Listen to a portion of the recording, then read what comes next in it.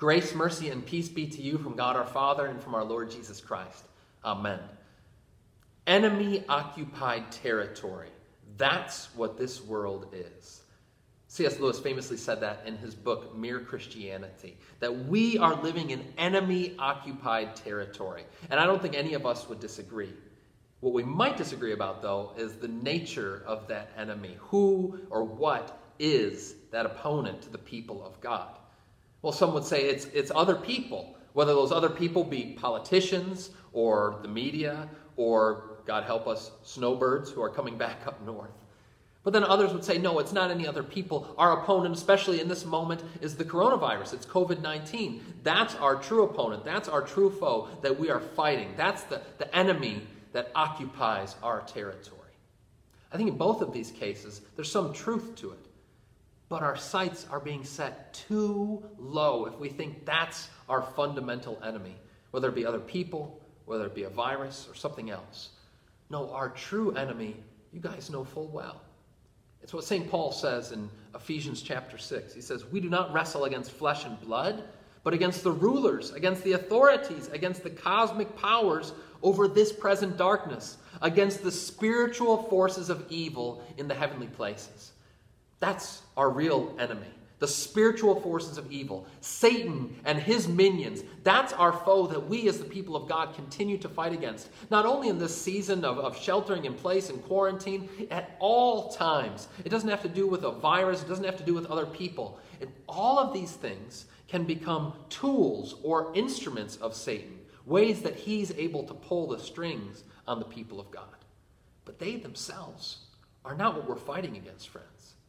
Our battle is not against flesh and blood or even microbes. Our battle is against the evil one. And I think especially in this time, we need to keep our eyes fixed on that spiritual battle. Make no mistake, it isn't just happening right now that the spiritual warfare is happening at all times. But I think that there's elements of this outbreak that have given us a heightened awareness of things that we cannot see, of that unseen battle that is raging all around us, that's happening even now. We live in enemy-occupied territory. But what are some of the strategies that Satan uses? What are some of the different ways that our foe tries to get after us? Well, unfortunately, there's too many to list.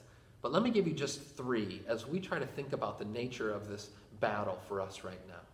Loneliness, listlessness, and forgetfulness. First of all, loneliness. Satan, you know full well, loves to take the tack of divide and conquer. He wants to divide people, isolate us, separate us, because then he knows it's easier to get after us. When we don't have the power, the strength in the numbers as the people of God, we become much easier marks for him. You say, well, now would be a natural time for him to get after us. Yeah, absolutely. That's why it's so important for us to push back on that, to recognize that in our loneliness, in our isolation, we can't allow ourselves to be alone. We have to find ways to be together even while we are apart. Because what Satan wants to do is to drive that wedge between each and every one of us, even while we are isolated and sheltered in place, and to use that to his advantage. It doesn't have to be so. We're fortunate to live in a time when we can still connect, when we can still be with one another, even as we are right now across the World Wide Web. Don't allow loneliness to settle in. Give me a call. Connect with your fellow brothers and sisters. Make sure that Satan doesn't allow this time when we have to be divided to also be a time when we are conquered. So that's one strategy of his, loneliness. A second one, though, maybe especially pertinent in this season, is listlessness. Now, listlessness is kind of a fancy word for laziness, but it goes deeper than that. It's not just laying around the house, which frankly all of us are doing plenty of right now. It's that spiritual sloth that settles in. It's when not only am I kind of laying around, but it's when my soul has now become in a settled position of just bleh. That's listlessness. And look, I know I myself have written in recent weeks like, hey, to survive this quarantine, some days we just need to stay in our pajamas and sleep in. I still stand by that. But we can't allow that to be every day, first of all.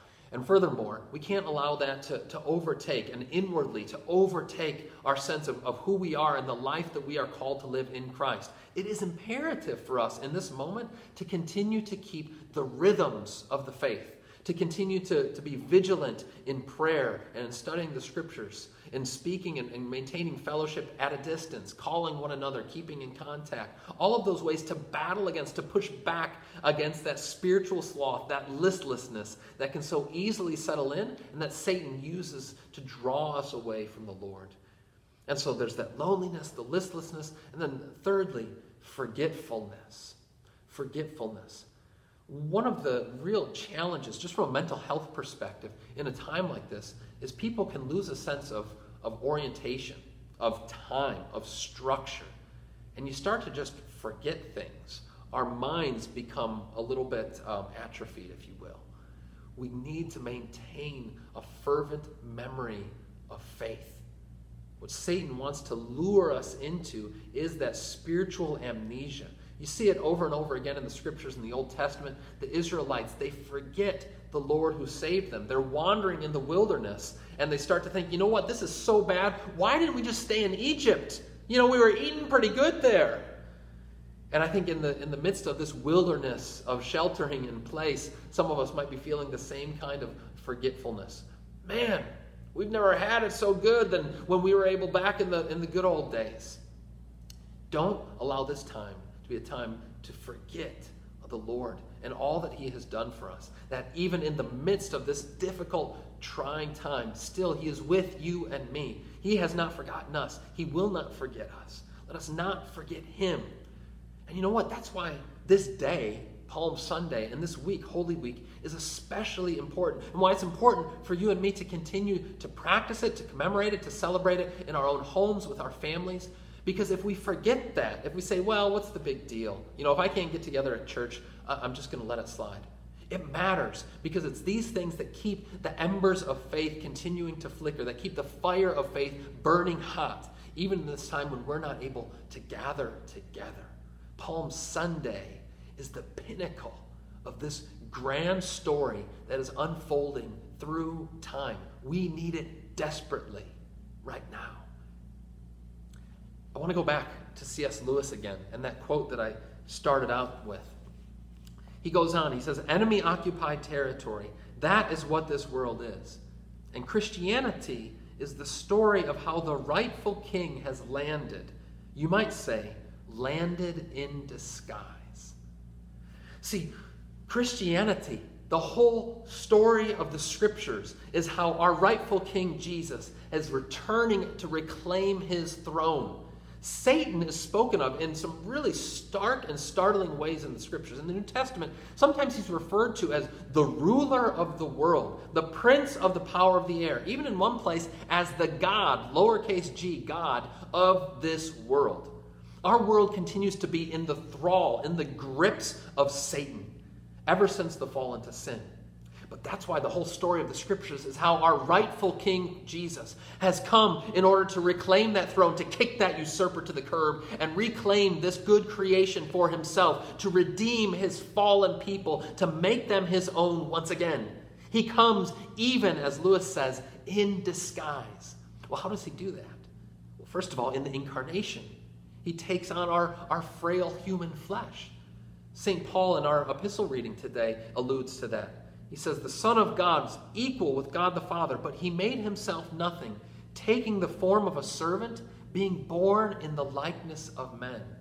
The Son of God comes in disguise as one of us, born as a baby, raised as a peasant, in obscurity, in the backwaters of Palestine. But not only that. See, on Palm Sunday and throughout Holy Week, we see the lengths that this disguise of our Lord goes to as He cloaks Himself in shame and indignity. I mean, even today, Palm Sunday, here's the triumphal entry, we call it. The triumphal entry of the king who ambles in on a donkey. This is not the royal welcome that you would expect. Much less when that king goes to a cross and is cloaked in our sin. This is the incredible disguise of our King who has come to save us. He disguises himself, clothes himself in suffering and shame for you and for me. But he has done it all in order to reclaim his throne, to restore his kingdom. That's what the events of this week celebrate and commemorate. How our Lord Jesus, through his suffering, his death, and his resurrection, has restored his kingdom. But it has not yet come in full. You and I have been enlisted in this mission because it continues until Christ comes again, when he brings the kingdom of God in without remainder. And so Lewis continues by saying this. He says, this rightful king is calling us all to take part in a great campaign of sabotage. When you go to church, he says, you are really listening in to the secret wireless from our friends. That's why the enemy is so anxious to prevent us from going.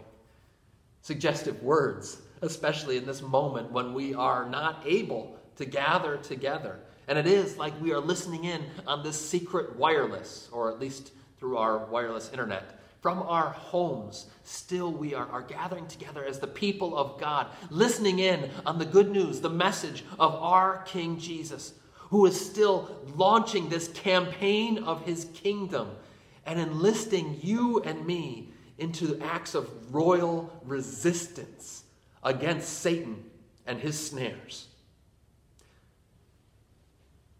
But what does that look like? What does that campaign of the kingdom look like? What are these acts of royal resistance? What's their character? What's their nature? Well, I think we could take some inspiration here from the history of our own country during World War II. So, toward the end of World War II, in 1944, the Office of Strategic Services, the OSS, put out something that they called the Simple Sabotage Field Manual. The Simple Sabotage Field Manual. This was a real thing. And they were giving it out to the Allies in the event of a Nazi occupation. And the idea was, how can regular citizens, ma and pa, how can the kids all be enlisted in this act of opposition, this resistance against this enemy occupation? But when you read it, when you look at that field manual, it doesn't counsel great big acts. It doesn't tell people to take up arms and to, have kind of an anarchist cookbook with a bunch of explosives or anything like that. Instead, what it recommends is 1,000 acts of small resistance. The examples that it gives are almost kind of funny. It says things like, well, misplace tools when you're working. Make sure that, over there they're not going to be able to find, where's the hammer, where's the wrench? They're trying to work, they can't do it. It says clog up all kinds of different machines, including toilets.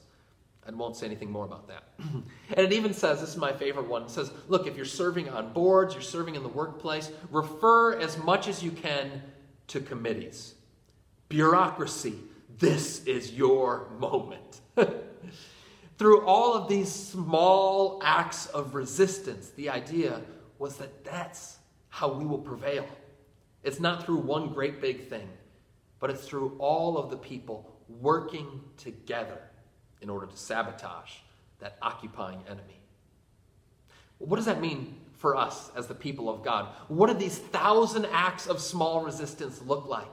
It means that it's not a matter of us just doing one big thing, but that each and every one of us take responsibility as Christians, as followers of Jesus, to offer little clandestine cups of cool water, to scatter out those mustard seeds, those small things, those little gestures. Those are the things that are part of the campaign of the kingdom, the onslaught of God's mercy still working in the world. Now, I know what some of you might be thinking. Well, wait a second. Pastor, are you telling us that we need to do acts of resistance against the government? We need to say, oh, wait a second, this shelter-in-place stuff, we shouldn't be doing that. We will resist. No. Let me be clear about this. Resistance doesn't just always mean, well, I'm going to resist the man. I'm going to go against the government.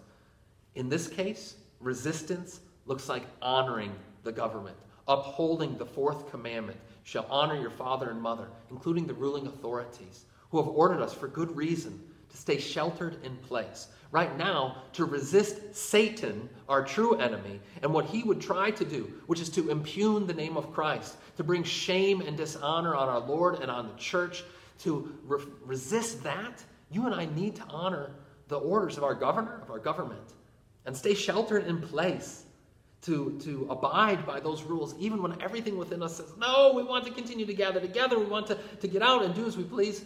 We're not going to do it, because we want to be faithful to Christ, to honor him. In that way, you're doing one of these small acts of resistance. But what else? What can that look like for us as the people of God? Well, for those of you with families, with kids, I think it's praying together as a family, reading the Bible to your kids, saying, look, it's such a blessing that we have a pastor, that we've got Sunday school teachers, but ultimately I need to take this responsibility of faith formation for myself, for my family. Now is a wonderful opportunity, if you haven't already made that a habit in your practice, in your home, in your family, to do it now as a small act of resistance.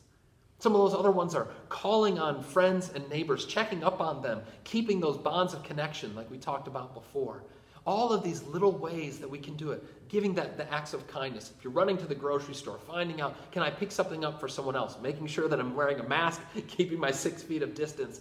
All these small acts of resistance. And let me give you one more for today in particular, Palm Sunday. You've got your palms. So how about if today at noon Eastern time, we were all to go out for a little bit of exercise, not to gather together, but by ourselves and with our family, to go on a little personal Palm Sunday procession, just around your house or around your block. You could even sing All Glory, Laud, and Honor if you're so inclined. And let's snap a picture of ourselves. You guys know me, I'm the old-fashioned guy, but if you're able, snap a selfie of yourself, of your family, and tag it. Send it to friends and other fellow believers. Tag our church with hashtag Royal Resistance. See, Satan wants to use this time in order to drive us apart, in order to weaken our faith. But the Lord would have us use it as a time for bolstering us, to building us up individually and as the body of Christ, to continue this campaign of his kingdom, the mission that will continue until our King comes again and restores his kingdom in full. Look, guys, this is a trying season for us. It's a season of scattering. We're not able to be gathered together. But that doesn't mean that God isn't up to something. In fact, it's just the opposite. I'm sure that he is. One way I know that, throughout the history of the church, God has used seasons of scattering in order to expand his kingdom, in order to spread the good news. We've been studying the book of Acts in our Bible study, and you see it over and over again in the book of Acts. To give just one example, in chapter 8 of Acts, up to that point, all of the Christians, all of those early followers of the way, as it was called, they were stationed in Jerusalem. And they were gathering together as the people of God in Jerusalem, worshiping, praying, and serving one another. But in Acts chapter 8, after the first martyr, Stephen, it says that a great persecution was leveled against the church. And you think, oh no, what's going to happen now? It says all the people were scattered. The apostles stayed in Jerusalem, but all the rest of the believers were scattered to the four winds. What's going to become of the church? Is it all just going to collapse? Is it the death knell of the people of God? By no means.